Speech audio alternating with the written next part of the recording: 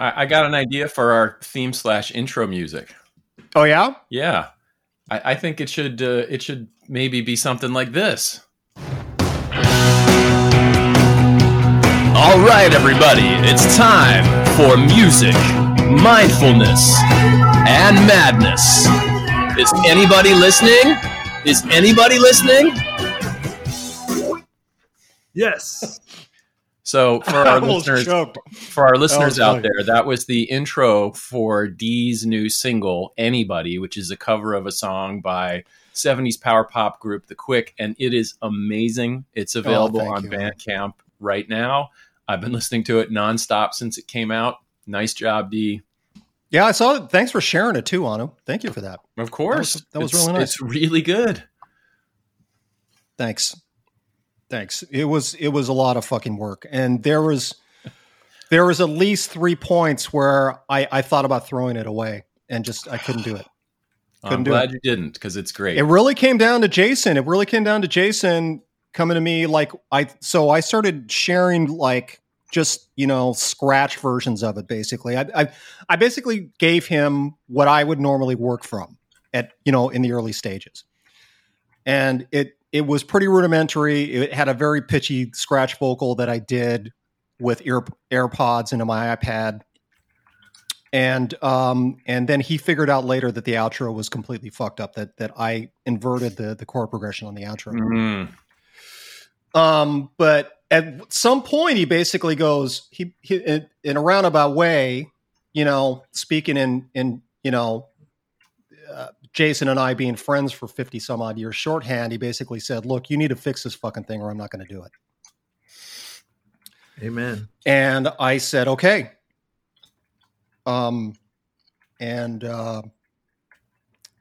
got it to a point where I figured it would be a good thing for him to play. He basically said, I need something to play off of here, and you're not giving me enough to play off of. So I gave him something to play off of, and he said, okay, this is good. But yeah, there was a point there. There was a couple of points there where I just felt like, fuck it. Because I had asked him if he could work on some stuff with me in the past and ended up bailing on it for similar reasons, because I had something in the mimeograph stuff I was going to ask him if he could play on, and knew that it was in a bit of a janky state, the thing that I was going to ask him to play on, and then ultimately just decided to throw the track away completely. And I almost did that again. I'm glad I didn't. Came out good. Yeah, it did. Came out great. Thanks. Yeah, it's real good. That mastering work too, boy. Stellar. Stainless. Who did that? Stainless.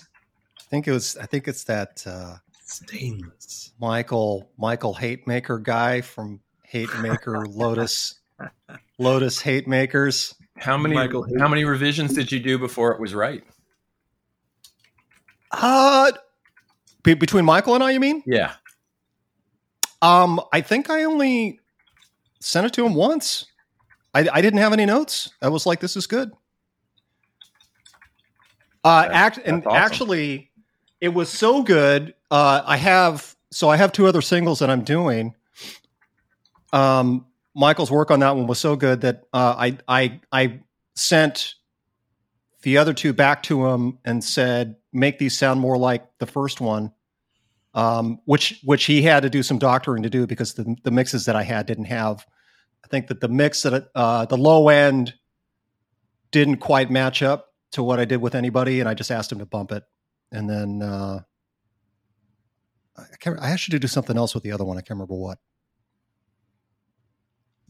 But yeah, Anybody, it was just one and done. One and done. You made it easy on me. Thanks. The mixes kind of, say everything, just generally the mixes kind of tell me where to go. I can adjust and, make things fit easier. I mean, that's kind of the job. But since I only had the one song and the different versions of it, I just did what I did. And then you sent me the other stuff. And then it was like, oh, okay, this all goes together. But anyway, it's a process. Well, yeah, I'm very excited. Very excited how things are coming along. We can save some further discussion of this new project for when the full album comes out. Do you have an ETA for that yet, D? Tentatively, at the clip I'm moving at, I'm going to say end of October. All right. Well, that's coming right up. You got about 6 weeks. You got 3 sprints. 3 sprints. I think 3 sprints and it'll be done. All right. Yeah. I am wrapping up, basically done with 1 track, and I have 3 more to do. I've got 3 more to mix, and then I got to ship them all off to Michael. The rest of it off to Michael. That's fantastic. Well, I think we had talked about today, maybe talking a little bit about some shows that we've seen recently. I think one of the things that I've observed with a lot of my friends in the pandemic is that everybody has spent a lot more time watching streaming TV because, like, what the hell else are you going to do?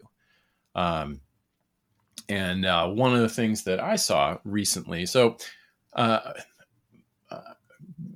my wife goes to bed pretty early. She gets up real early, goes to bed early. And when she's heading off to bed at, like 9 or 9:30, I am definitely not ready to go to sleep yet. Some of that is what is the reverse revenge bedtime procrastination. You familiar with this concept? Oh, yeah. Like, I'm just trying to claw back a little bit of time for myself in the day. But I have found myself watching lots of reruns or shows that I've seen before from days of yore. And some of it, I think, is the nostalgia and the comfort. And some of it is that there's very few new shows I'm interested in. We did mention, last week that, like, Reservation Dogs is the best thing on television by a mile. One of the things I was doing is I was poking around on HBO as I saw that they had all of the episodes of the Gary Shandling Show, which is from the 90s and is basically Gary Shandling's comedic masterwork. It's sort of a workplace comedy set at a late night talk show. And he made this at a time when late night talk shows were a bigger deal in culture than they are right now. There had been some drama between Jay Leno and David Letterman, with Johnny Carson retiring and Conan O'Brien coming on board. And this was back really when those shows still kind of mattered in a way that they don't today, for better or for worse.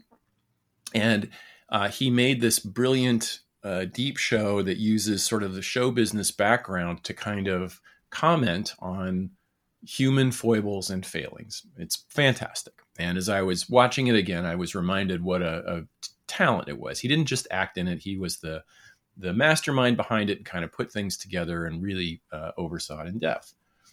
And one of the writers on that show was a guy named Judd Apatow, who went on to have a real big career in comedy.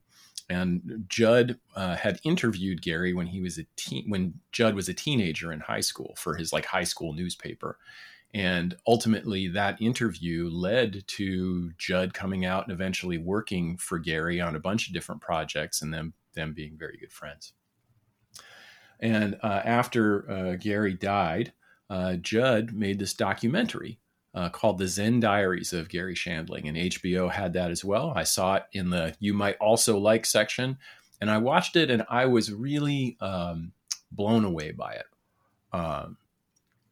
Gary Shandling's, or the Larry Sanders Show, Gary Shandling's stage persona is sort of a little bit like an updated Woody Allen, I guess. It's kind of a little bit kvetchy and complainy. But you watch this documentary and you realize that Gary Shandling was a really intense and driven guy, and someone who's very smart and very interested in some of the same kinds of things that we talk about. And I was really moved by it. And so I thought that would be one thing we could talk about today. Yeah. I hadn't seen it before. I'd seen a little bit of the Larry Sanders Show, but I hadn't seen all of it. And Gary Shandling's work is always just masterful, but I never really was like, oh, he's my favorite comic ever, until I saw the Judd Apatow. It's like two 2-hour sections, part 1 and part 2, and it was extraordinary. And I watched it this week because I hadn't seen it. I actually bought the book of his Zen diaries for Beth a while ago. She had expressed interest in it. And really, I didn't even know that those were published. Yeah, it's beautiful. It's beautiful, and it's got him on the front. It's the artwork from the TV show too, where he's sitting in front of a set that's on fire, and so there's all these flames going on, and he's just like with his hair, like, hey. And it's a brilliant book. I thumbed through it before I like brought it home to her, and I was like, holy shit, this is amazing. And then the Apatow, I think the thing that struck me about the documentary, the Zen Diaries, was just that, Judd's relationship with him and how totally incredibly personal it was, and like everything that everyone shared about him, even though, even with his foibles and his failings, which I'm sure he was aware of, but also was, falls victim to, like we all do. He was very human. It was very intimate. And even when he was like pushing people away in the way that he did it, and his perfectionism, and like, it was just a really beautiful tribute to this man that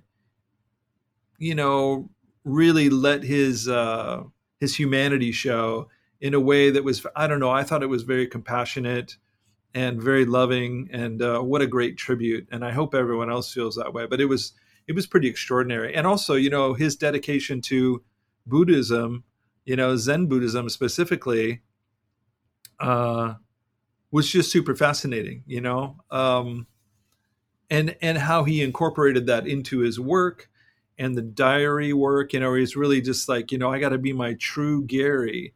How do I be my true Gary? And then you see the flip side of it, which is like his obsession with being like the best at everything, his total attachment to everything. And I'm like, how very human, and I think Judd really captured that, the dichotomy of what it is to be a human being. And especially at that level, what a extraordinary experience to be like top of the world, television star, hating himself, trying to be better, than he knows how to be. And there's also his backstory too, about his brother passing away, and just all that, and how it informed everything, and his mother, and just like, woof, I related to a lot of it personally. Anyway, I thought it was an extraordinary creation. I was trying to think of like what struck me the most about it, but first of all, I think the access, like all the footage was just amazing, all the interviews backstage, and then all the people that paid tribute to him in this whole thing too. Like there was one piece where the camera was on Chris Rock and like two other comedians in the back, and Gary Shandling went on stage, and they're watching the TV of his performance, and they're just like busting up, and like he's killing it.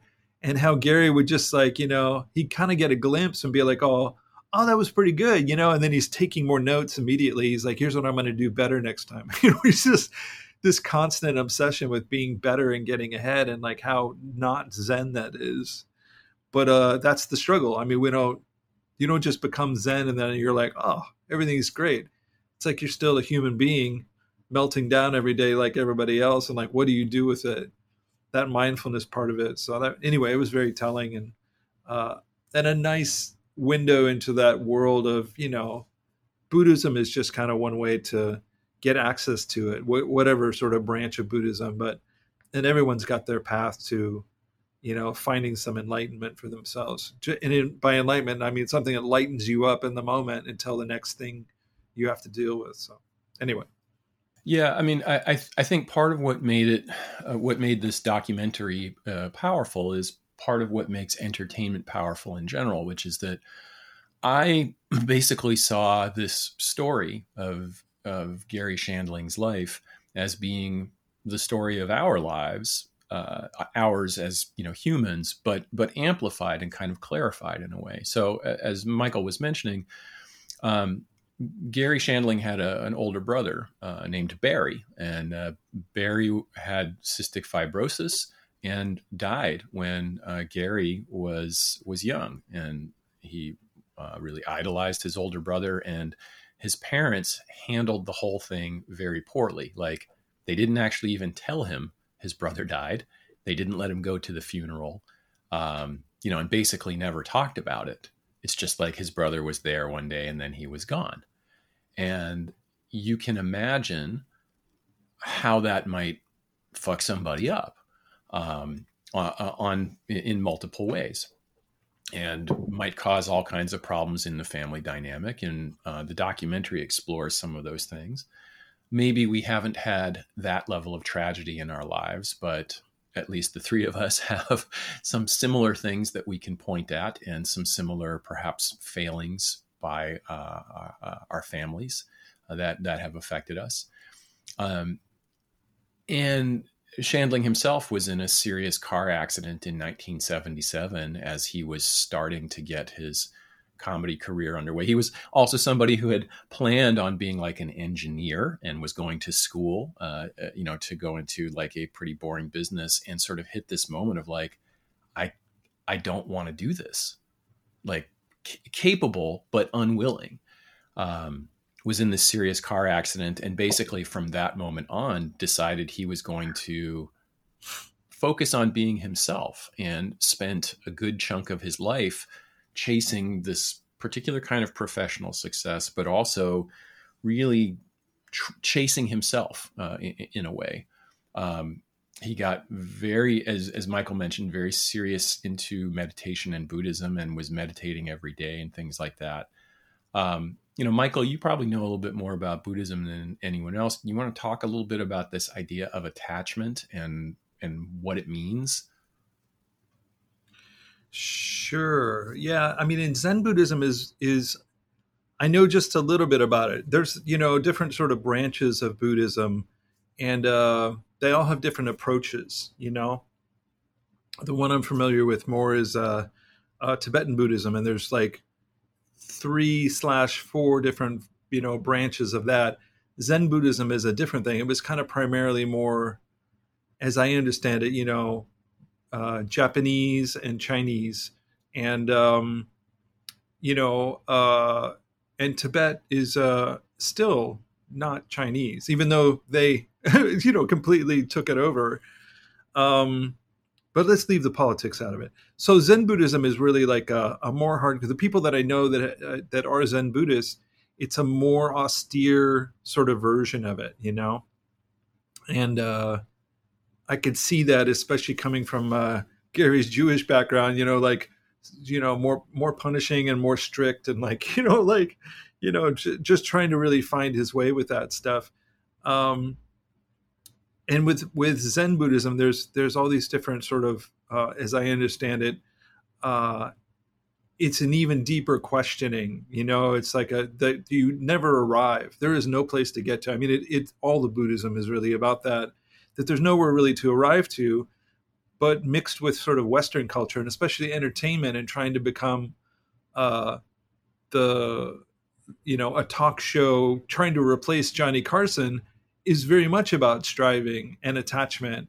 And then when he got it, he got the opportunity to be, and then he's doing it. And I think that must have been a real mindfuck for him, going like, oh shit, and we have these basic, human needs and experiences that we all crave. And attachment specifically is when, you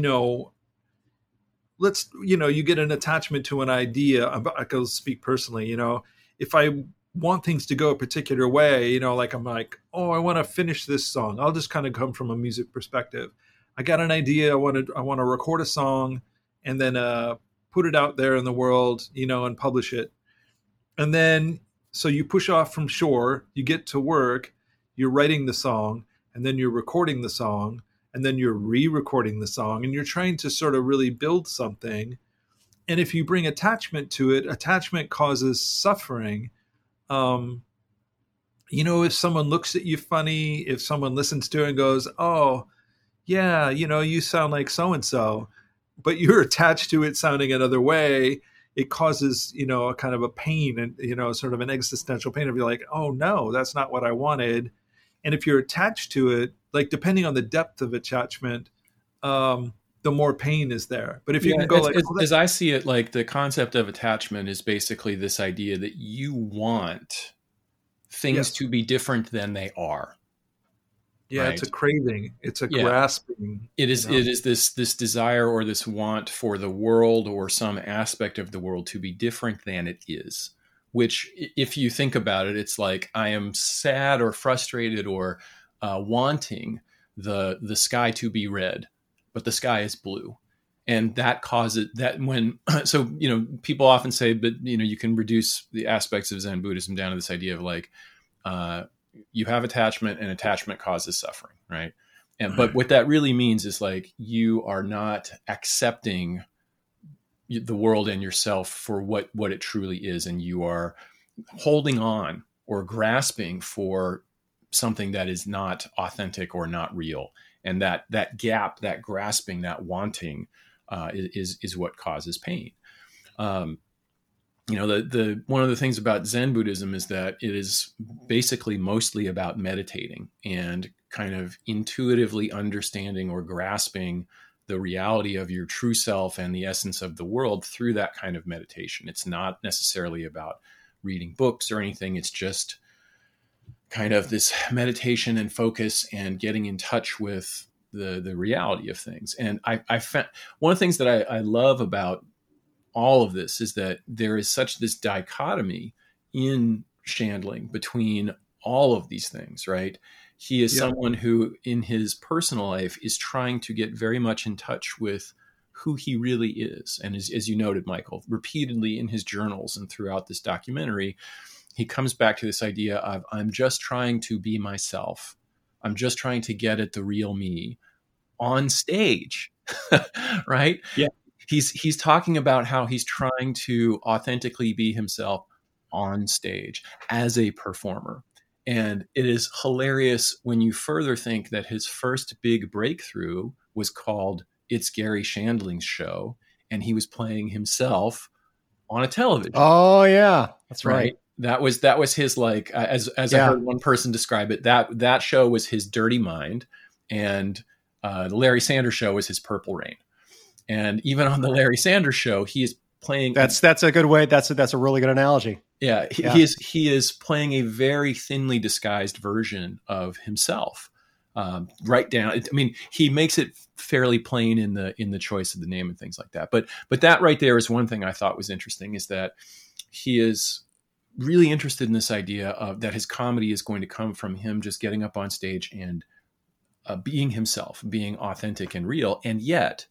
You cannot get on stage and be yourself, because the very idea of getting up on stage means you are performing in some way, right? Like it or not. I've often said that putting a mask on is really important for being free to create and to perform. And if that mask happens to look exactly like your actual face, well, that's fine. It's still a mask.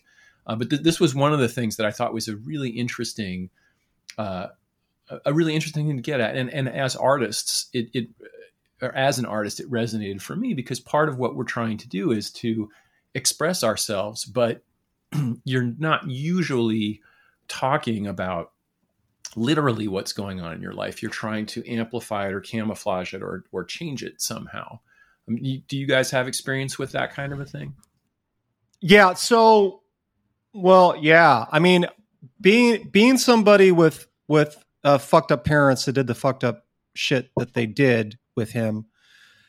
I got to figure that for Gary, when he was working that out and working through those things, something when you have parents that you can't really look to as role models.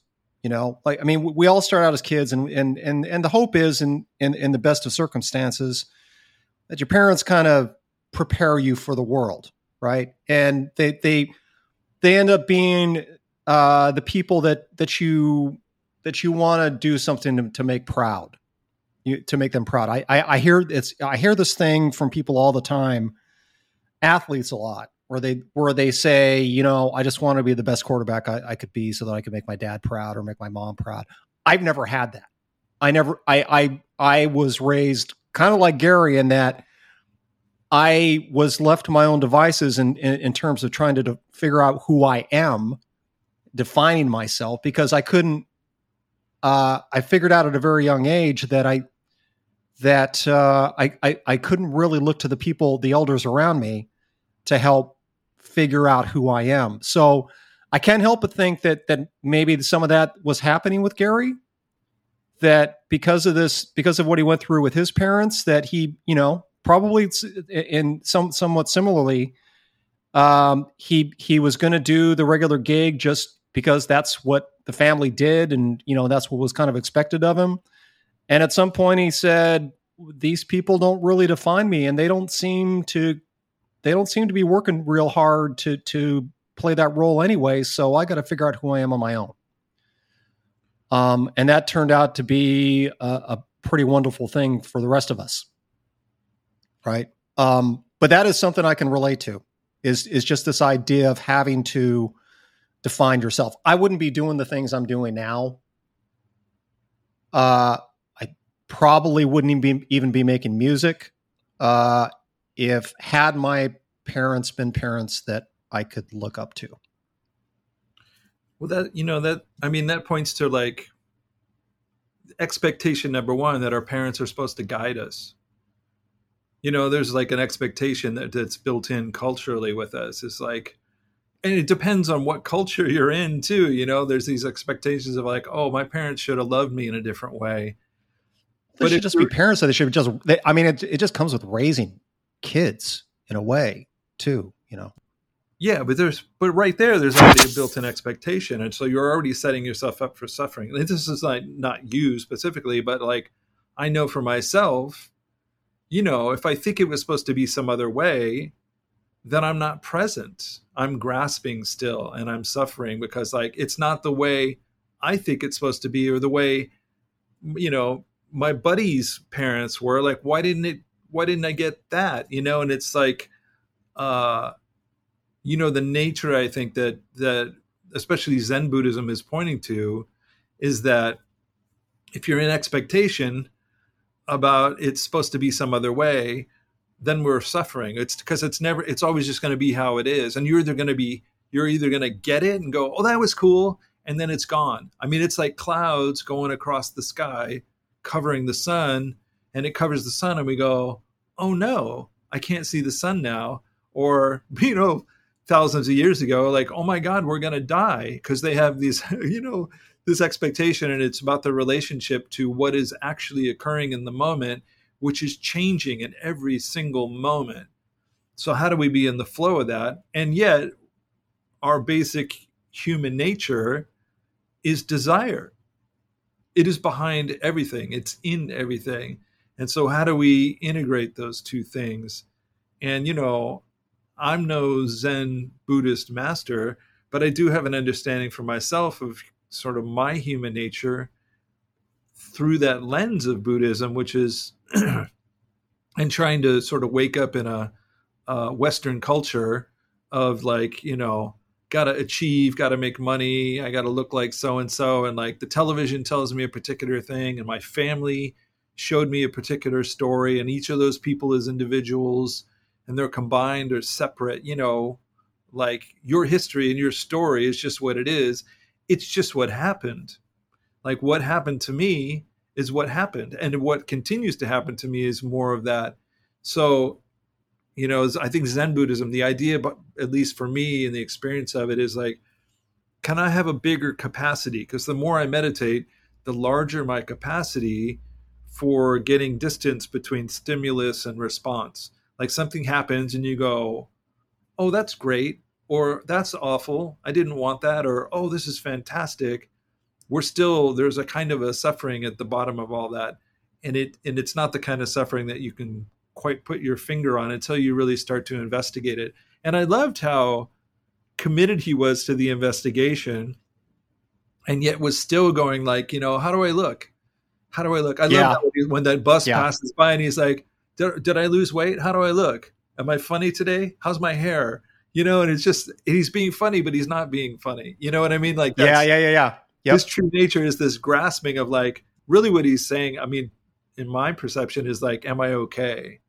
Yeah. You know, like, am I all right? Because like, and there is kind of a cycle for human beings. There's a break in being. There's 3 of them that I've noticed. This is from some other classes I took that happen where there'll be a break in being, like his brother dies, right? And no one tells him that he died, and he's not allowed to go to the funeral after he does find out. And, you know, he was totally like, his mother was just trying to protect him in the best way she knew how. And it fucked him up, rightfully so. I mean, I totally get it. But there's this, you know, probably his first break in being. There's one kind of as a child, and then there's usually one in your teens, and then there's usually one in your early 20s-ish. And so, and we make a decision, an unconscious decision. And this, I'm not saying this like it's the truth, but this is my experience. And just from studying this, that, you know, that the world is a dangerous place. That was probably his first, some version of that. You know, it's like, oh shit, something's wrong. You know, everything is not all right. And the world is a dangerous place. And then, you know, our identity, this new identity starts to show up. And I think it's just a human nature thing. It's not like you can control it, because shit is just going to happen. Even if you're super wealthy or you're super poor, you know, we all have these kind of basic human experiences. And that's what I like about sort of, you know, Buddhism as a practice. It's not like, I don't like to call it a religion, even though they lump it in that. It's a practice, you know, it's a discipline to have access to freedom from those sort of natural human tendencies, you know, the grasping of like, oh, I need more. If I just had more money, or I lived in the right zip code, or I had the right person who I'm married to. So anyway, that kind of quiet down the urge to respond and to react to all of this stimulus constantly in a way that causes this pain from attachment.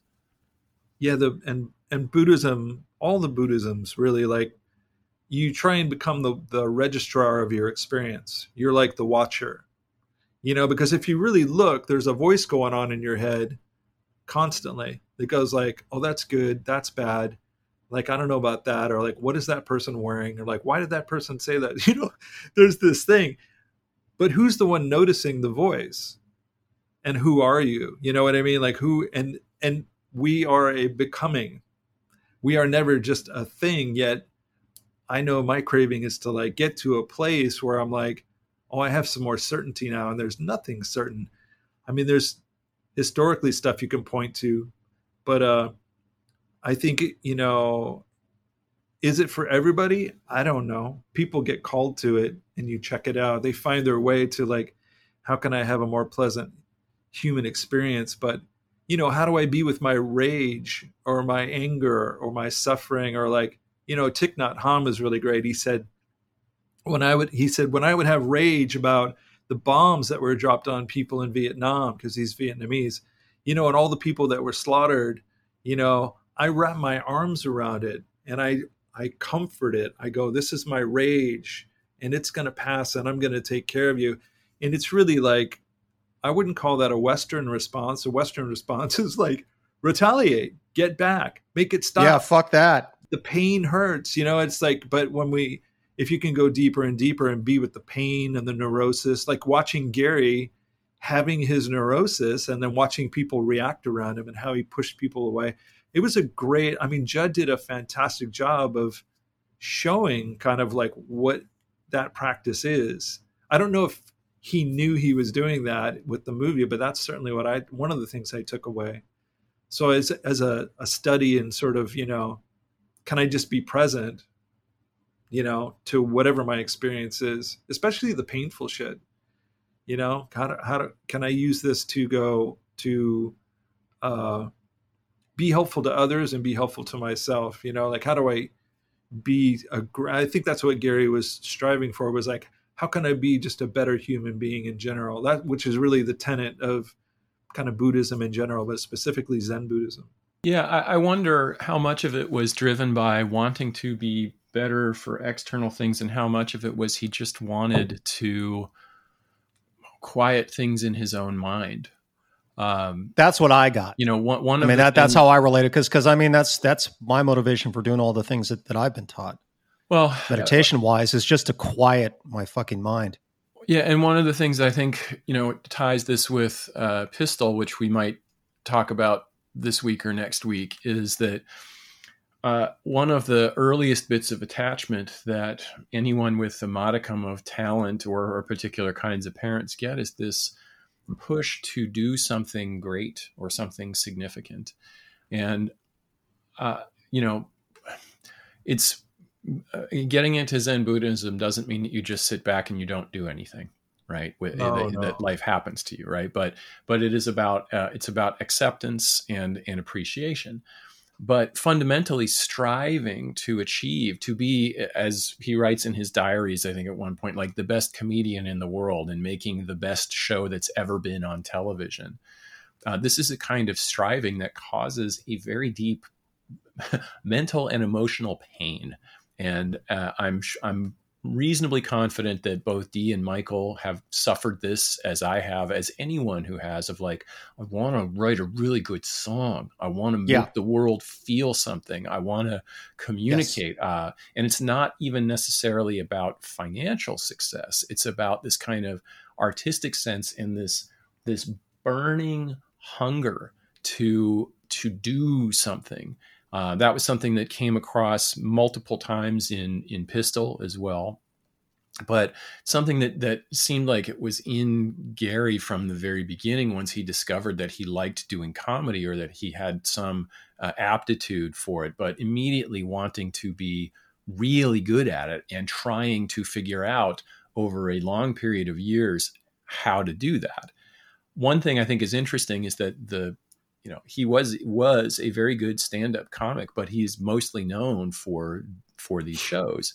And in both his comedy and on the shows, what he's basically doing is taking himself and projecting, in some ways, his biggest faults up on the screen and making that what the show is basically about. Kind of like a look how messed up I am. Look how vain I am. Look how attached I am.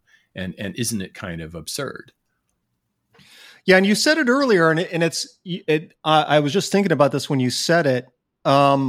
This idea of presenting comedy the way he did, and this conversational approach to stand up is, even to this day, not something that a lot of people do. And it's interesting. So I listen to Marc Maron a lot. Like, I know Michael does. I don't know if you do too, Anu. But Marc Maron talks about. Okay, Marc Maron talks about this quite a bit. When he talks about especially when he interviews other stand-up comedians, he and they start to drill down and talk about like how they work out the routines and how they approach. And at some point, oft times he'll talk about like a Gary Shandling, or talk about somebody else that does something very conversational.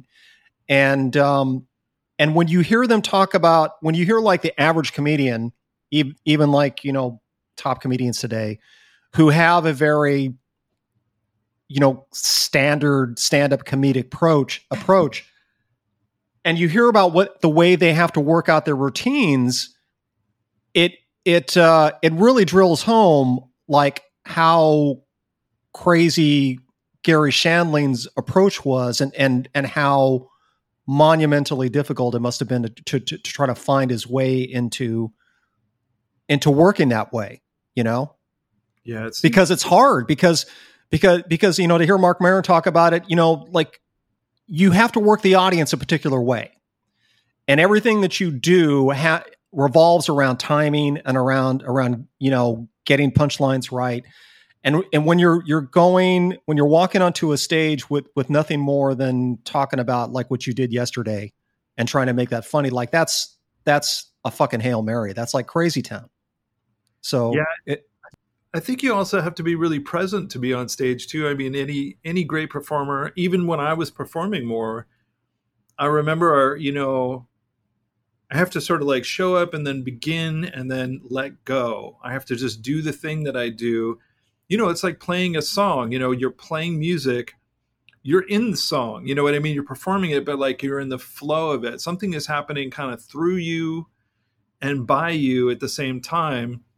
And, if you're up in your head trying to like play that part right, or you're like, oh shit, here comes the chorus. And I don't know if that chord, if you're way up in your head about it, it is much harder to give a really freeing performance. There's something that kind of like comes out when you're performing. And that's what I noticed about Gary too. He just seemed very like present. He had been practicing and he knew kind of what he was going to talk about, but you also have to read the audience and be super present, with like, oh, that didn't go so well, or like, without being so attached to it, or just going like, oh, fuck it, this isn't working out, I'm just going to leave the stage. It's like you continue. It's brutal, especially comedy. I thought if I was going to do anything other than music, I would do comedy. And not because I think I'd be good at it. I think it'd be because it is such a fucking challenge. And every comedian I've talked to, they're like, oh, you don't want to do comedy. You do not want to do this. And I'm like, you're probably right, but it sounds enticing because it looks so. It's funny. My mind goes there sometimes too. I think about that sometimes too. It's not like telling a joke. It's just like, I can like maybe be funny in a conversation, but like when you're on a stage and your job is to like cause reaction like that. I can do it with music better and I can kind of read it. Early on I played with this guy and he had a really great approach to performing. He said, he treats it kind of like war. You get up there and it's like, it's me against them. And I'm going to win. It's my stage and my show, and I'm going to do this, yet you need them to go with you. You know what I mean? To whatever degree you can get them. So there's that challenge of that. And I thought, what a great way to put it. I never forgot it. So every time I get on stage since then, and then playing with him and watching him do how he did his thing, and he always did it with a smile on his face. He was like this punk rock Duane Allman guy, and he would just like, smile and lean back, and he was like an amazing guitar player. I was playing bass at the time, and I just took that away and I went, that is a great approach to it. Not, you don't want to destroy the audience, but in comedy terms, you got to kill. When you do a great show, it's like you're killing them and they're losing it, and they're like they're coming out of their minds because it's so funny and they can't control their laughter. I think that's the ultimate, where you like cause such a reaction. And I think, just to watch him be so present. And as the movie went on, I noticed that in his performances, he was just more and more present. But his human nature to be the best and better at everything, he made it even more complicated as he went on. And he could only do it one way, which was like complete and utter control of every fucking detail and every person and how they did it, and like, but also questioning it at all at the same time, which is a very Zen Buddhist approach to anything. Is it? Yeah, where you're just questioning everything. You're just questioning the nature of everything. Is what I'm seeing real? Can you be in acceptance of like, oh, I'm on a train and it's moving, and you're like, there's a tree, and even that you're putting like labels on stuff as you go, or can you just be present to like the experience you're having? Without words or definitions, but like that's the conundrum. And I think that's the challenge of Buddhism in general, is like, I don't profess to be like free from that stuff when I'm driving in traffic in Los Angeles. I still have my hand on the horn. I'm waiting, my finger's ready to, say hi. But I don't go into it with the approach of like, all these people are my allies and I just want to be in the flow of traffic. That's kind of like what a really high level performer might do. They're like, right, I got a little bit of nerves, but I'm just going to get out there and just be like, all right, I'm driving now. And that's probably where meditation helped him, right? Because his approach to comedy dictated that he's not always saying stuff that's funny. Marc Maron talks about this too. Like, he has a similar approach with his stand-up routine. And he knows that with his approach, not everything he says is funny. Not everything he says has the intention of being funny. Yeah, so he has to manage that too. You have to kind of manage that, and meditation probably helps with that. With just with this idea of I'm going to stay centered. I'm going to keep going with this, and I know that I might lose people for a second, but I'll get them back. Yeah, one of the practices in all the Buddhisms is this thing called bare awareness, and if you just sit still and just sit in the bare awareness of like what is happening around you. Is the refrigerator buzzing? Like I can hear a fan in the other room. Mastering is really great for this because I have to listen from kind of a zoomed out approach at first, and just like being aware of music. You could do it with music too, just like listening to music, just having bare awareness about it. Like, oh, we're in the middle of the song now. In about 1.5 minutes, this song's going to end, and like, what's your mind doing during this? Can I just be in the pleasure of the listening of it or the displeasure of it? If you're listening to music where you're like, I don't really want to listen to this song. Like, I totally do that when I mix. I mean, I have to get into that mindset when I'm mixing because it just from listening to the same thing over and over. So yeah. Man. And, in Buddhism, it's really like, just sitting still with bare awareness, just like scanning down, like, how do my feet feel right now? How do my hands feel? Can I feel my heart beating? Look at all those thoughts going across my mind. And it's just an exercise. It's a practice. So like when you get out into the world, you can be in the world perhaps with some more capacity or compassion. And ultimately, I think it's about our ultimate state. There's a really great book by, I think I mentioned it before on an episode a long time ago. He's the he runs all the sort of neurological research for the Dalai Lama, and he has a book called Happiness. And in the book, he talks about what happiness is and what it isn't, but that it is a basic sort of core of who we are, like as a kind of a conceptual state of humanity. And then how do we have, more capacity to have that experience more of the time? Because, the world is challenging. It's like you try being happy. I got to work 2 jobs and I got kids and I got a wife who's yelling at me or whatever.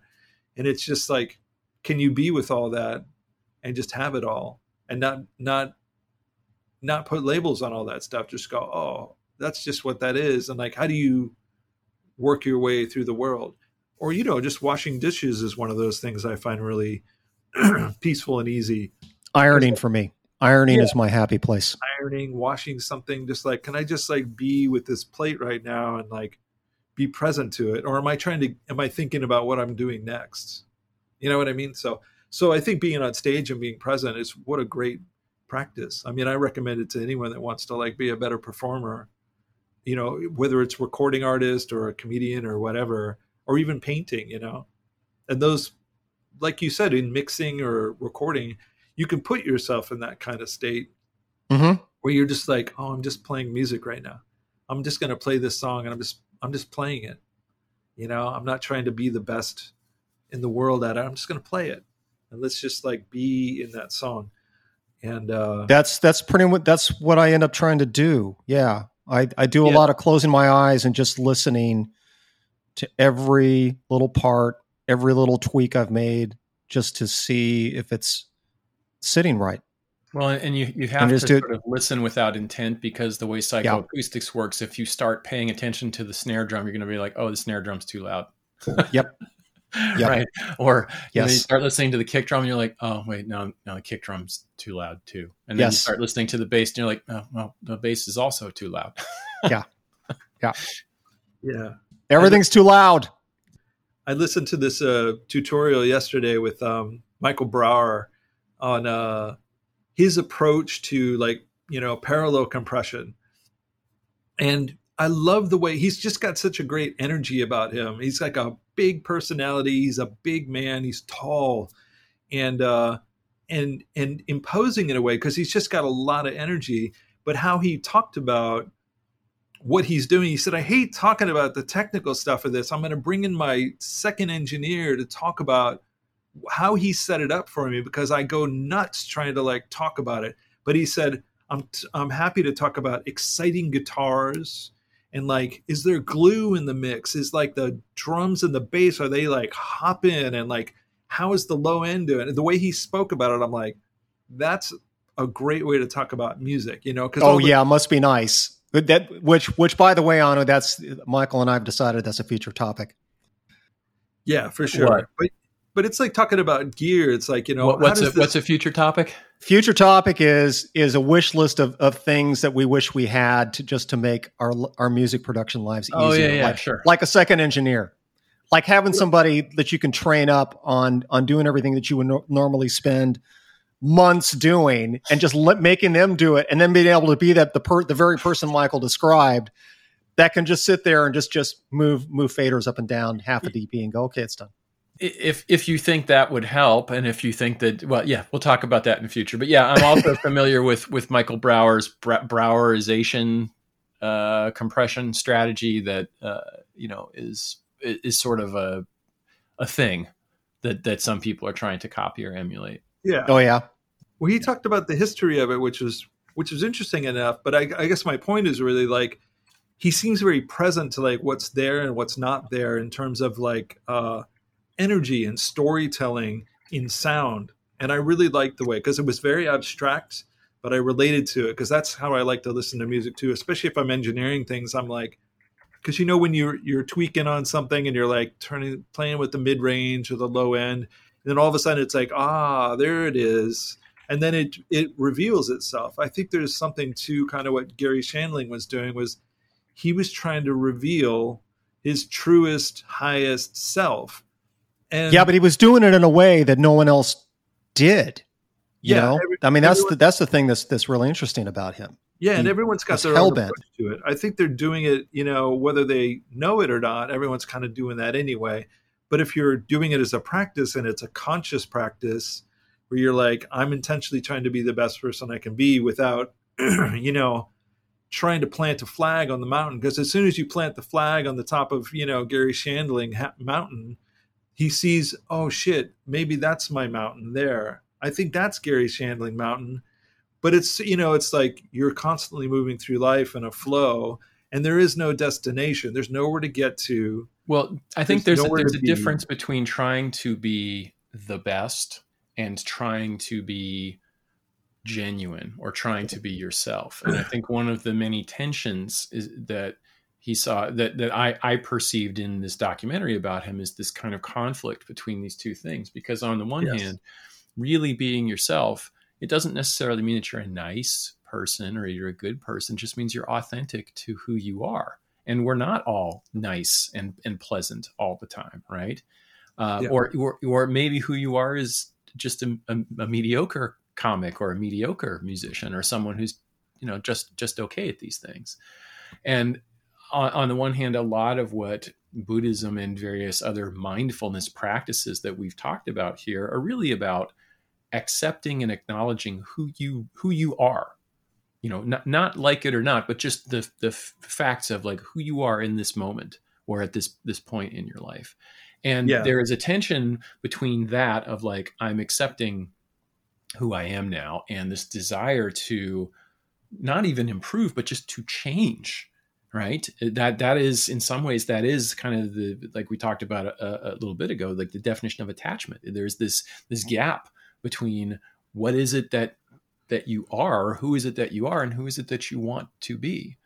And that gap can cause you to look for all sorts of things. You know, a couple of things to mention. One of the moments that really struck me in this documentary is like, as you go through it, you can see that Shandling is pretty insightful about some of the struggles and problems and things that he has. He might spend a lot of time in his own head, but he knows himself pretty well. And yet there's this moment where he is in this relationship with this woman that he seems to like very much.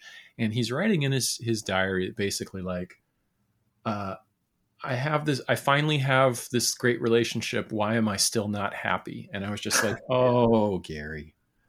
Oh, how do you not see that? How do you not see this? You're so insightful. It's like, I mean, I'm not particularly enlightened, and even I'm sitting there on my couch at, you know, I get that too. 10:30 at night going, I can't believe that he doesn't see that satisfaction or happiness has to come from in here and not from out there. Yeah, I get that too, though. Like I struggled with what it meant to be happy really all the way up until I found a therapist that worked for me. And I started doing some of the things that Michael Haley taught me as well. Like, seriously, like I had a real hard time. I had a real hard time for a long time. A, recognizing something that should make me happy, and B, what it meant to be happy. And I think it just had a lot to do with things that happened to me as a kid. So I get it. Yeah, it is a striving thing, you know, and I don't know. It was a really beautiful. I don't think Judd Apatow set out to show kind of a case study of, you know, Zen Buddhism, but Gary Shandling was certainly. It was so fascinating, his life, and like what a great story to tell, and that Gary was creating all the way along, and like we're all doing that all the time, every day, you know, unconsciously.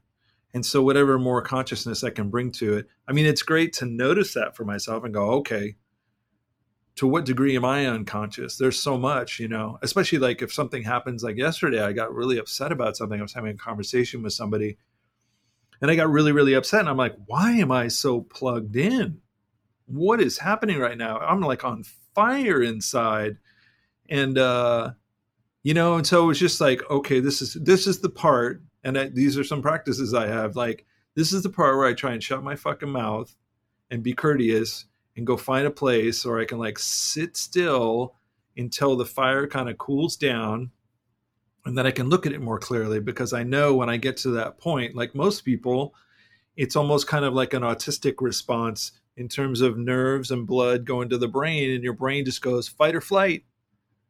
I'm, you know, some version of that. And so I did that. And then I went away, and like, you know, a couple hours later, and like, you know, that tutorial from Michael Brower, I came back to a point where I'm like, oh, okay. And then I started to have some insights, because there was more capacity for me to sort of examine what was going on. But that seems to be, you know, for me, what works really well is like finding time to examine things without, you know, what's the word I'm looking for? Without wallowing in stuff, you know, because like I know I have friends who just like, they talk about the same problems over and over and over again, but they're not seeing their part in it. Kind of like what Gary, you know, when he gets the girl, you know, it's like the dog that chases the car and then gets the car, and they got their teeth in the bumper, and they're like, and then it's like, okay, what now? Why was I now chasing this car again? I right. forget. But yeah. Really right. And I get that. I get that feeling. You're talking about happened with his career and his success, right? There's a moment in the documentary where he finally gets on the Tonight Show. At this particular point in culture, that was pretty much the apex of what it meant to be a comedian. If you got on the Tonight Show, it meant that you had made it and you were funny, and here's some external validation, and probably. And if Johnny called you over to talk at, well, then fuck, you're in. I mean, that's it. Yeah, and you're going to get a TV show, or you're going to have success, et cetera. Everyone's going to recognize you. And one of his comic friends says that he was waiting backstage, and Gary comes off after the show ends and collapses into his arms sobbing. And he basically says, I don't know what to do with my life now, because that's it. Like I peaked. Right. Like, I've finished, and literally, like, I don't know what I'm going to do now. And then he goes, has these couple of TV shows, and as he's working on the Larry Sanders Show, he's striving to make it the best show that's ever been on television. And reviews come out, and it's basically like, this is the best show that's ever been on television. And I think much like his exploration with his girlfriend, there's this sense of like, oh no, I'm still me. Yeah. What now? Happy. Now what? What the fuck do I do now? Oh, I totally get that. I get that feeling. And then he had to move on. I mean, that was the thing I noticed, is he kept like going, okay, well, that wasn't it. So I got to, what's next? You know, I got to better myself. So there's that human striving, suffering thing that we're never, ever satisfied. If you can get it it's easy to get as a concept, like, you know, especially in practice, it's like, well, that thing was, it wasn't the thing. It was like, nice. Okay. But then you have this dissatisfaction immediately after that. You know, it's very much like what the human experience is. Well, so what do you do with it? Then what do you do with it? It's just like, you know, it's letting something like a goal like that define you, right? I mean, it gets down to what deciding what is going to define you, right? And for him, getting on the Tonight Show and having Johnny call him over and sitting in Johnny's stead when he was on vacation, shit like that. If that's what he felt defined him and that was his goal, then yeah, you find yourself in this place where, okay, that's the thing that defined me and I'm there now. Now I don't have anything that can define me. So now what? And so, you know, and then the same thing happened with the show. Yeah. And all stuff I totally get. This horrible sense of like, this was supposed to make me happy. I got all my wishes came true. All my wishes and dreams came true, and I'm still not happy. So right. What do I do now? Or I asked for the wrong thing. I had that with Extra Fancy when we signed our record deal with Atlantic. We had a little record deal, right? And I'm like, oh, this is super cool. And we're doing our thing. And then, you know, it migrated up to Atlantic Records. And then, you know, I was the one because no one else could go pick up the contract and have everyone sign it. So I went and got the contract and brought it around to everyone to get it signed in one night. We didn't have like one of those signing things in a party. I was just like, oh shit, I'm the only one who can do this. And I remember getting the signatures that night, and, you know, and then I'm like holding the thing, you know, like there's the trophy. And then that night I ended up in the ER because I had a physical reaction that, you know, call it fear of success or whatever it is. And they couldn't figure it out. They just shot me up with like Demerol or something crazy like that. And really, Michael? Oh my goodness. So the next day I'm like, I never knew any of this. I said, I got it. I've never heard this either. I can just imagine him sitting there being like, whatever you got, just put it in me. Like make it stop. Oh, it was awful. It was like, I felt like physically, I don't even know how to describe it. And it was probably just like a nervous reaction or whatever. But what I realized after sounds like a panic attack. Yeah, it probably was. It's probably something like that. And what I realized after that was like, you know, and then we went on, we sort of did, you know, made the shift into like major label mode, but it was like at the very, very bottom rung, right? But I didn't ask for the millions of dollars. I just said, I want to have a record deal. That's all I asked for. And so we got a little record deal, and I'm like, oh, that's cool. But I wanted a major record label deal. And then we got that. And then it was, I was left with like, fuck, I didn't ask for sustainability. I didn't ask for like sanity in the band. I didn't ask for money. I didn't ask for like a 25 or 30 year career writing songs successfully with people I really care about. I didn't ask for any of that shit. And I went, oh, fuck. And then and my brain is also telling me, well, I gave you what you wanted. Oh, so this is where your mind was at when you yeah, when my mind out. Was just like, you know, wow. and I didn't realize it till later on. And I'm like, well, that's all on you. You better be more specific when you ask for a dream to get fulfilled, Michael. Yeah. I'm just like, that's crazy talk. First of all, I think it's great to be specific about if you're putting it out there to the universe, something that you want really powerfully, you're probably going to get it or some version of it. It helps to be specific, but also like, I don't want to micromanage the universe, you know, but I want also like, but I like this or better, please. I kind of put a loose garment on it. But I had that experience too. And I've had that a number of times where you get the thing, or I got the motorcycle and I'm just like, yeah, this is it. And it's great for like a couple weeks or a month. And then it's like, oh, okay, cool. Then it gets moved to the space and it just kind of sits there. Yeah, or like, oh, the relay went out of it. And I'm like, how much is it to fix it? And I'm like, oh, it's an Italian bike. Oh, it's $400 for an oil change. And it's like, oh, I didn't know about this. You know, and like, I could see it's real. I saw that in the Gary Shandling thing. It was just sort of like, oh, wait a minute. She wants to have a baby. I don't want to have a baby. You know, like that whole thing with his ex. And yeah, it was just really powerful. And it's just like, this is the human condition. Yeah, that whole piece of it was pretty sad too. Like even hearing her talk about their relationship, one of the reasons that they broke up was that she really wanted to have a child and he didn't. And she's, tearfully talking about him towards the end of it and basically saying, I met somebody else and had a child and was able to have that come true. And but she is quite honest in that, like, this relationship with this man who is the father of her child, she's like, he's the father of my child, but he's not my soulmate. My soulmate was Gary. Yeah, it was Gary. And just the heartbreak that goes along with that. But I think this is a theme that crops up again and again, and it's part of the drive, I think, behind the notion of Zen Buddhism, of this idea of, like, there is something that is not me, that is out in the world, that is going to change how I'm feeling. And if I get this thing, if I get this trophy or this guitar or this pile of cash or this achievement or this recognition or validation from somebody else, then I will be okay.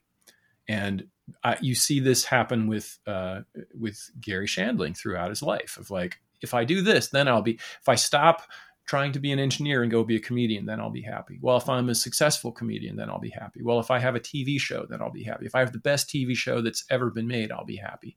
And the problem is, this is a theme, I think, one of the many themes of this show, but it's this kind of recognition that, like, that happiness or satisfaction or comfort with yourself is never going to come anywhere except from inside you. And if you aren't feeling that, it is not because you don't have a piece of gear or haven't written a song or whatever it is. It is because there is some stuff you got to deal with inside. And it's really easy to see at least a couple of those things in Gary's life, this tremendous primal grief around his family situation, which all of his friends basically said he never talked about it. Never talked about it. And it's perhaps understandable in that, I doubt that, any of us talk to our friends, even each other at times, about our primal grief, but it does seem sort of strange. And one wonders if it was just sort of like the air he breathed or the water in which he swam, where it's like, it was so much a part of his life or his problem that he didn't even see it, because it was just all around him all the time. And that not dealing with that or processing it or something was one of the things that kept him in the state that I think he was in for his entire life. And it is very much this case of, like, here's a guy who was worth millions and millions and millions of dollars, could have done whatever he wanted, including nothing, right? He could have just as easily, like, sat in his beautiful home in Beverly Hills or wherever he wanted to be, doing nothing. But his spirit, his soul, his self would not give him respite, no matter what. Yeah. I mean, it's very much like any recovering addict can tell you the same story. I mean, it's just that God-sized hole that no amount of cocaine or booze or breakfast burritos or whatever the fuck you're up to. Breakfast burritos? You heard me. There's not a hole. There's a breakfast burrito the size of a mountain inside of you. Yeah, it's one of those things. It's that same thing. It's like they say it's an inside job. And it's like, yeah, easy for you to fucking say. But like when you get a glimpse, the people that I know that have survived and like are in that world and doing well, but it still comes and goes. You know what I mean? Like you could see it in the Gary Shandling thing, which was just like the next thing wasn't the thing. It was like he gets there and it's just like, you can't just sit back and go, oh, this is great. Because there's always a what's next, right? Always. There's always your next. Always. Well, and perhaps there's also a part of it where it's like you're trying to prove that it wasn't dumb luck, that it wasn't a one-off. But this is something in my own life. I have, in the last couple decades, really tried to get away from being achievement driven, which is tough because that was basically 100% of my conditioning as a child. One of the analogies I've used is like when you are an achievement driven person, you are focused on the finish line and winning the race. And you are all of the stuff that happens all the training, the practicing, the race itself is all just something you have to endure or put up with, or like, oh, I hate this part, and what I want is the moment when I break the tape and win the race. And there's a couple problems with that. One is, first of all, you might not win, right? You don't know. You might just have a bad day. There might be other people who are better, blah, blah, blah. But even if you do win, that winning moment is literally a split second, and then it's over. And, well, you played sports, Ano. You know this too. I think I had that same issue for a very, very long time. I think a lot of it had to do with sports. Like, everything is achievement driven, in sports. It's not about the journey to get there. It's just doing what you need to do to win the game. Yeah. And this is, right? This is one and of that was my mindset for the first 25 years of my life. This is one of the real problems with being achievement driven, is that if you think about the volume of time that is involved in preparing for a metaphorical race, the training, and the race itself, that is so much more significant and a bigger chunk of things than that little tiny split second moment of the results of the race. And if you can start shifting your perspective, this is, I think, part of what is one of the things inside Zen Buddhism, is instead of focusing on this momentary outcome that you actually don't have very much control over, right? You can control how hard you're running, but you can't control how hard everybody else is running, right? If you can shift your focus rather to, instead of to embrace the process, to embrace the being, and that aspect of it, instead of just this did I win or not, this end moment, you're going to be much happier. You're going to be alive and living a full life and appreciating all of it, instead of just looking at basically a little list of stats and this briefest of moments where you break through the tape, and for that just that infinitesimal moment, you're like, oh, I did okay. I came in second. I came in third. I came in first. And then immediately, then you're right back to working out for the next thing. Yeah, and hating and it if you don't want to do anything. Exactly. And if you're not happy doing that, then you're never going to fucking be happy. That's something that emerged with me with music, and I think Michael says it all the time. Things just work out the way they do. I was well into my 40s by the time I figured out, well, no, really the thing that makes me happy is the process of creating. It's not completing an album. It's not completing a song. It's not getting a record deal. It's not getting a show at the Whiskey or whatever. It's just, it's the process. The process is the thing that makes me happy, turns out. Yeah. If you don't have that, then you end up having the kind of life that you're talking about on it. It's very true. Well, you're always on the hamster wheel. You know what I mean? That's most people unaware of, like, oh, you got to get a career and you got to get the job, and then you get the girl, and then you get the car and the success. And then most people get to that point, and if they're achieving well, and then they're just like, I'm fucking tired. Like, what really makes me happy? I think the true happiness comes with, like what you just said, Dee, which is like being in the creative flow, whatever it is for you. For some people, I know people that are in banking and they're in it for the deal. They love the delicious nature of, the deal. And then once they get the deal, they're like, okay, what's the next deal? They're looking for the next deal. They're playing the game and they love it. And it's like writing a song. It's like once you get that song done, or like, quote unquote done, released, that's when it's done. You're like, well, should I do an acoustic version of that? Or maybe what's next? I want to do another record of this and this. There's always something more, which is, if you can be in the delicious nature of it, then there's not a problem. It's just like, this is what I do. I wash a dish, and then I dry the dish, and then I set it down, and I'm like, are there more dishes? Because like, this is what I want to do. And then you get done with those dishes, and you're like, I need to wash some bowls now. Yeah, this is exactly. This. I'm glad you brought it back, this, Michael, because this is part of, I think, what you guys are talking about when you're in these moments. Dee is not enjoying washing dishes because he wants the dishes to be clean. He is enjoying the act of washing the dishes and losing himself in the process of washing the dishes. Yeah, absolutely. Right?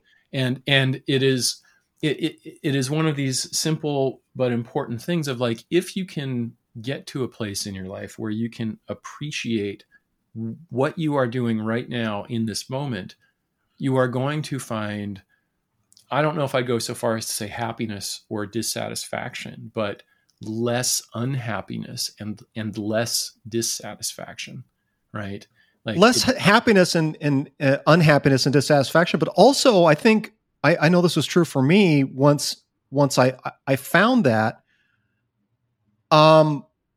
turns out you end up being more productive as well. Like you end up actually accomplishing shit that you weren't accomplishing before when you were achievement focused. Yeah, there's more flow. There's more flow because you're not concerned with crossing the finish line. You're concerned with running the race, right? Yeah, that's part of what I was talking about yesterday to somebody, and it was like,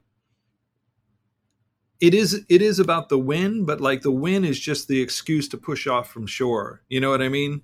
Your like record deal could be like the thing that you're shooting for, but it's just to get you, out of your pajamas, pushing off from the shore, and you're doing something to move toward that thing. So now you're on a path, and not to say that you weren't on a path and you're in your pajamas, but it's like, you want to get into the adventure and the spaciousness, because I'm just going to assert that there is some aspects and experiences about life that are unavailable if we're just on the surface level, which was like 99.9% of us. I think, the few people that are what they call enlightenment, and all that they do, the people that I know that sort of had reached that place, they come back to help the people that don't have it, because they go, oh, I see the illusion of it all. The Buddha talked about that. And like, all the great sort of wise people had talked about that, where they're like, oh, everyone's striving, but it's like, it's all an illusion. So if you can just enjoy the illusion and do the striving, then you have freedom. There's a kind of a happiness and a freedom that's available, and a spaciousness to life where you're still doing all the same shit that everyone's doing in this bloodbath down here on earth. But you can be like, you can see it for what it is. And I think, those moments are really rare. I have glimpses occasionally where I'm like, like I am so attached to this thing that I'm trying to make a point with, or like I'm trying to finish it. I got to get the artwork right for my EP, because I know if I get that right, got to get the artwork right for the EP, Michael. As soon as I get that done, then I can do all the other buckles if you don't. And then I'm going to be fine. Everything's going to be, and I'm just like, and I have no idea really what's going to happen. I know what I'm going to be doing, I'm pretty sure. But even that's like a likely story at best. I really don't know. I mean, I have a plan. What do they say? Like, if you want to make God laugh, like tell him you have a plan, but it's like, you need a plan to push off the shore. So there's a couple of variations on that I use all the time. One is from von Clausewitz, who wrote On War, that basically no plan survives first contact with the enemy. But I generally prefer Mike Tyson's version, which is like, everybody has a plan until they get punched in the nose. Yes. It's so true, because life... That's very true. That's a great way of putting it, Mike Tyson. Yeah, it just life just presents itself to you, and whatever, but the plan gets you off your ass and onto the court, or like pushing off from the shore to do the thing. And what are we here for? I mean, there's all the religions will kind of give you I can tell you this little book that I have tells you what your life should be about. And it's just like, there's 100 of those books out there and 100 prophets, and like, okay, so you get to choose, perhaps, and you get to choose all along the way too. But I think the more spaciousness you have, like Gary Shandling had glimpses of it. You could see it, at least in just this portrayal of his story. He had glimpses of it where he's like, this is great. But then the neurosis would set right back in of like, oh shit, I achieved that thing. Now I'm hosting the Tonight Show on a part-time basis, and I have the best show on the planet, and I can't do both. Now I have to choose. Now I have a new problem. He had really good problems through his life, but he didn't really seem to enjoy his problems. And I think that's kind of the message I took away, is like, can you enjoy the problems that you're having with your life? And are you willing to make some changes? You know? I think it also emphasizes that problems are problems, right? And one important thing to recognize in life is, well, a couple things. There's been a bunch of research done that suggests that we have a sort of baseline level of happiness, and that it might get perturbed. You know, you come into some money that you weren't expecting and you're slightly happier, but it doesn't last. And eventually you get back down to your baseline level of happiness. Or, you know, something bad happens. Somebody hits your car, or you get a bad haircut or whatever, and you're bummed out for a while, but then eventually you come back to that baseline level. And I think there is something to that, to at least recognizing that you have this baseline level of happiness that has to do with how you think and how you are normally. And if you want to change that baseline level of satisfaction, it's more about changing your attitude. But the other thing I think that is related to this is what you're identifying here, which is that I think we have a sort of baseline level of problem in our lives.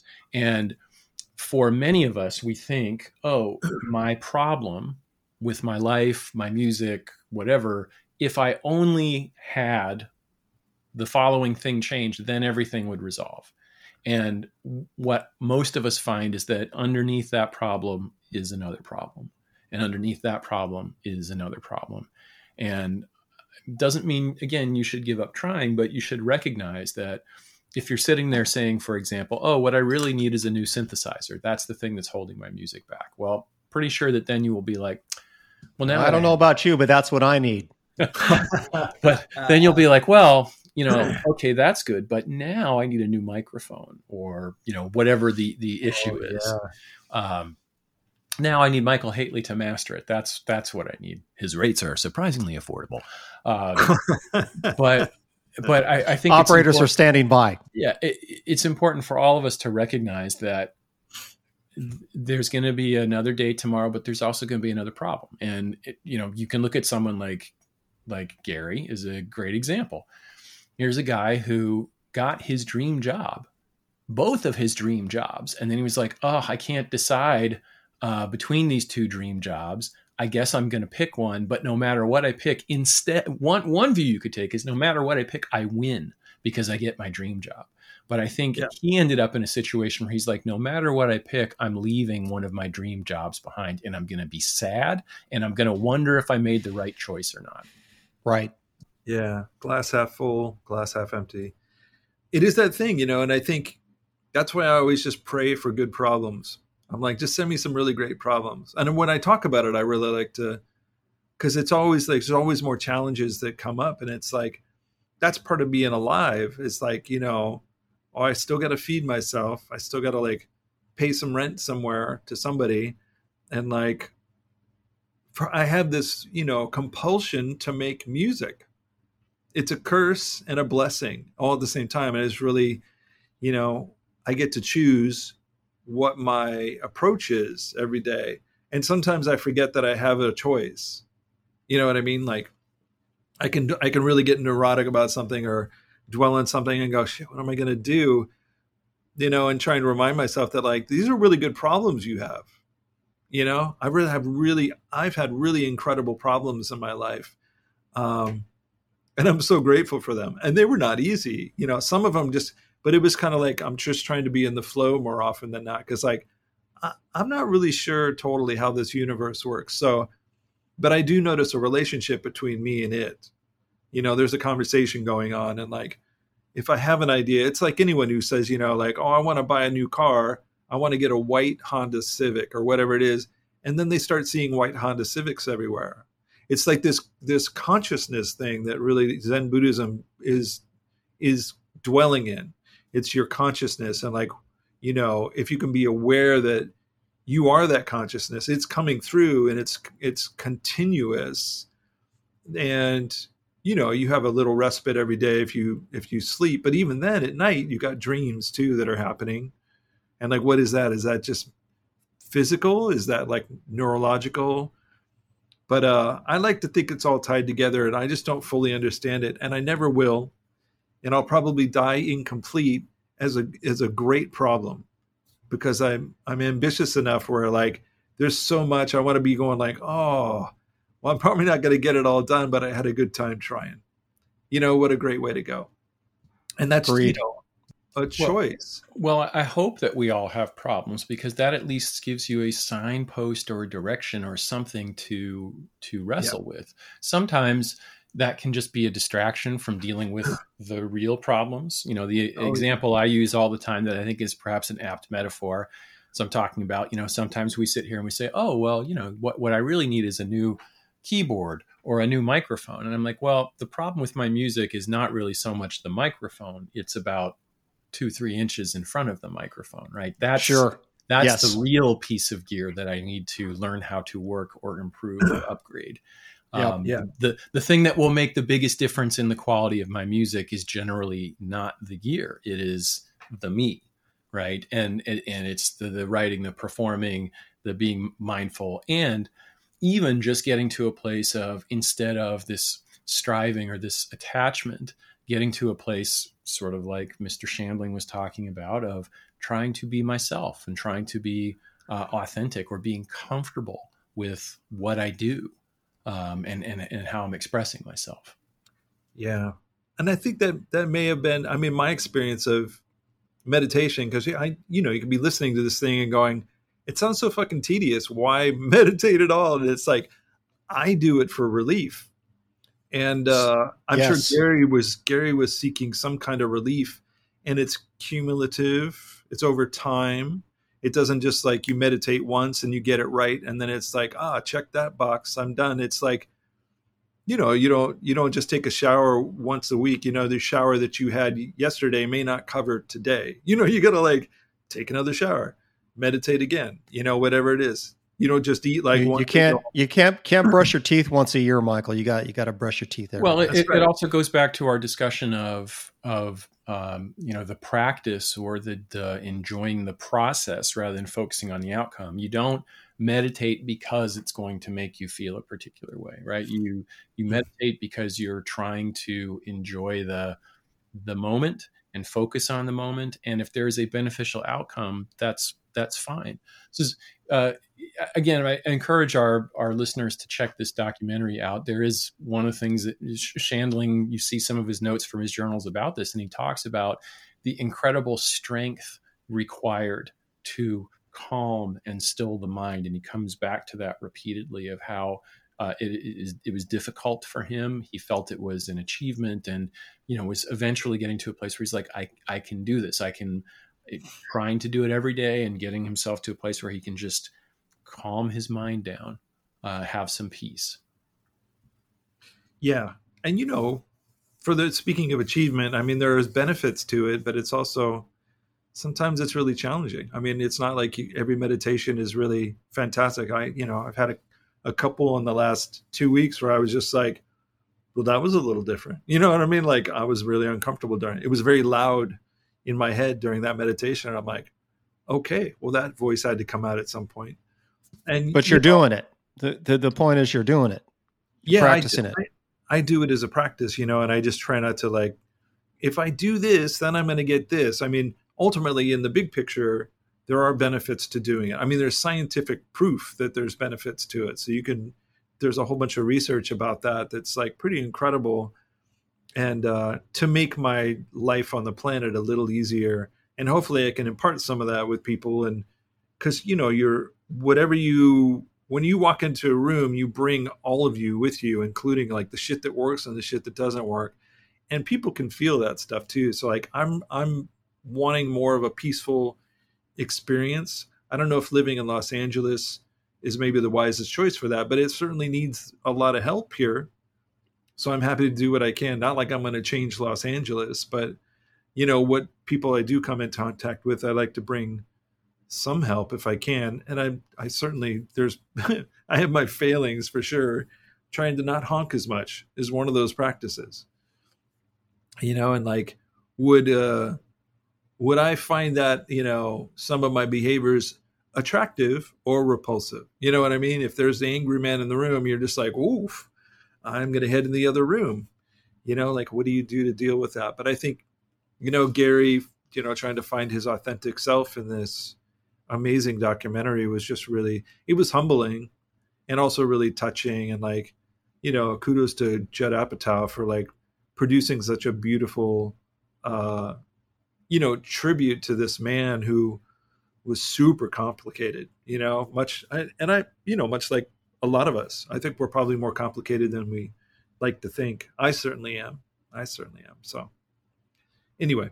And maybe the lesson learned is living in the moment, trying to get into that, I guess, Buddhist practice, Michael, right? Of living in the moment. And yeah, there's nothing else really. Just doing everything you can to be fulfilled with living in the moment instead of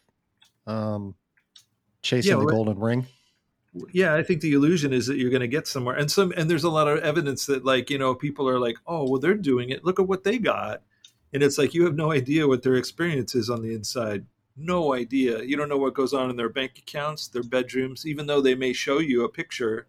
I mean, this is like social media 101, and the people that see this shit and go, fuck, my life sucks. How is it that they're doing all that? It's just like, if you buy into that narrative, and most people do, I certainly look and go, how the fuck did that guy get that gig? Why is he doing so well? And then I have to really think and redirect my thinking and go, good for him. He's figured out something. Maybe I should call him and go, hey, what's going on over there? You're doing so well. It's amazing. How did you do it? How did you do that? Yeah. And it depends on what you do with it. But I have more capacity for that now. Certainly a work in progress, So anyway, I think that movie was extraordinary. I'm glad I got the opportunity to watch that. And thank you for suggesting that, Anu, and I'm glad you watched it 2D. It's pretty great. Well, ultimately, it's good stuff, man. Aside from being well made, it is a movie about a creative person who is struggling. It's basically comedy, mindfulness, and madness, if you will. Yes. Why I saw the parallels, and of course, definitely encourage people to go back and revisit the Larry Sanders Show as well. It's so good, and such a great show. Yeah. Such a great show. One of my son's favorite shows. My son's a huge Gary Shandling fan. Always has been. Okay, yeah. We're at time, Michael. We're at that time. See how quick it goes? It's time for Oblique Strat. It was interesting. I was watching. We went to see the Moonish Daydream doc Thursday night. And there was a bit in there at one point, I think when he was in the Berlin period stuff, where they cut to Brian Eno with a stack of Oblique Strategies cards, yes. And and Brett Morgan was cutting between animation and he actually cut to these animations where he was throwing up messages from the cards on the screen, and I turned to Hazel like, oh, Oblique Strategies. That's funny. Yeah, it was great. Anyway. That's all your fault we're doing this.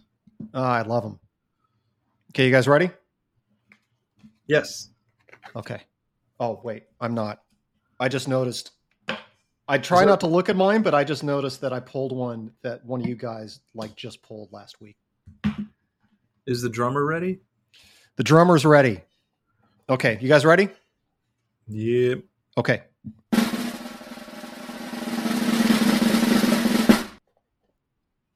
Boom. Anu's got work at a different speed.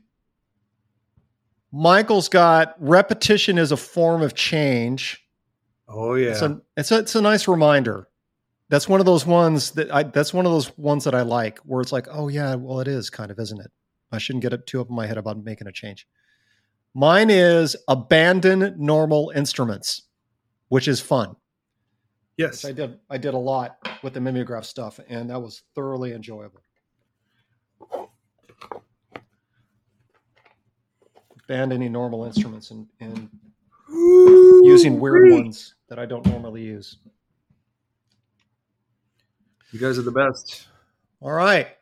Well, you can like and subscribe us on the Apple Podcasts and Spotify's and everywhere else that you guys listen to podcasts. You can find us on the Instagrams. You can find us on the Facebooks. You can find us on the internets at Music, Mindfulness, and Madness. And what else can you do at Music, Mindfulness, and Madness, Anu? You can sign up for Instacart and get your groceries delivered in 30 minutes or less. You can get chips, meat, vegetables, and a variety of other things, all from Instacart. So I believe we have a URL up there. Go check it out. It's all good. I love it. So use that, support the show, and we'll see you next week. Buy stuff. Buy stuff. We'll see you next week here at Music, Mindfulness, and Madness. I feel like I'm listening to the real Don Steele. I mean, you got to admit, it's a great intro, you know? Like, Yeah, sure. I think that's. I'm voting for that. I'm not even going to try anymore. I can't. No, we should do something. Otherwise, we're going to end up paying royalties to the Quick. Oh, stop. That's true. Yeah, who wants to do that? All right, amigos. Well, we'll catch you all next week. All right. See you next week.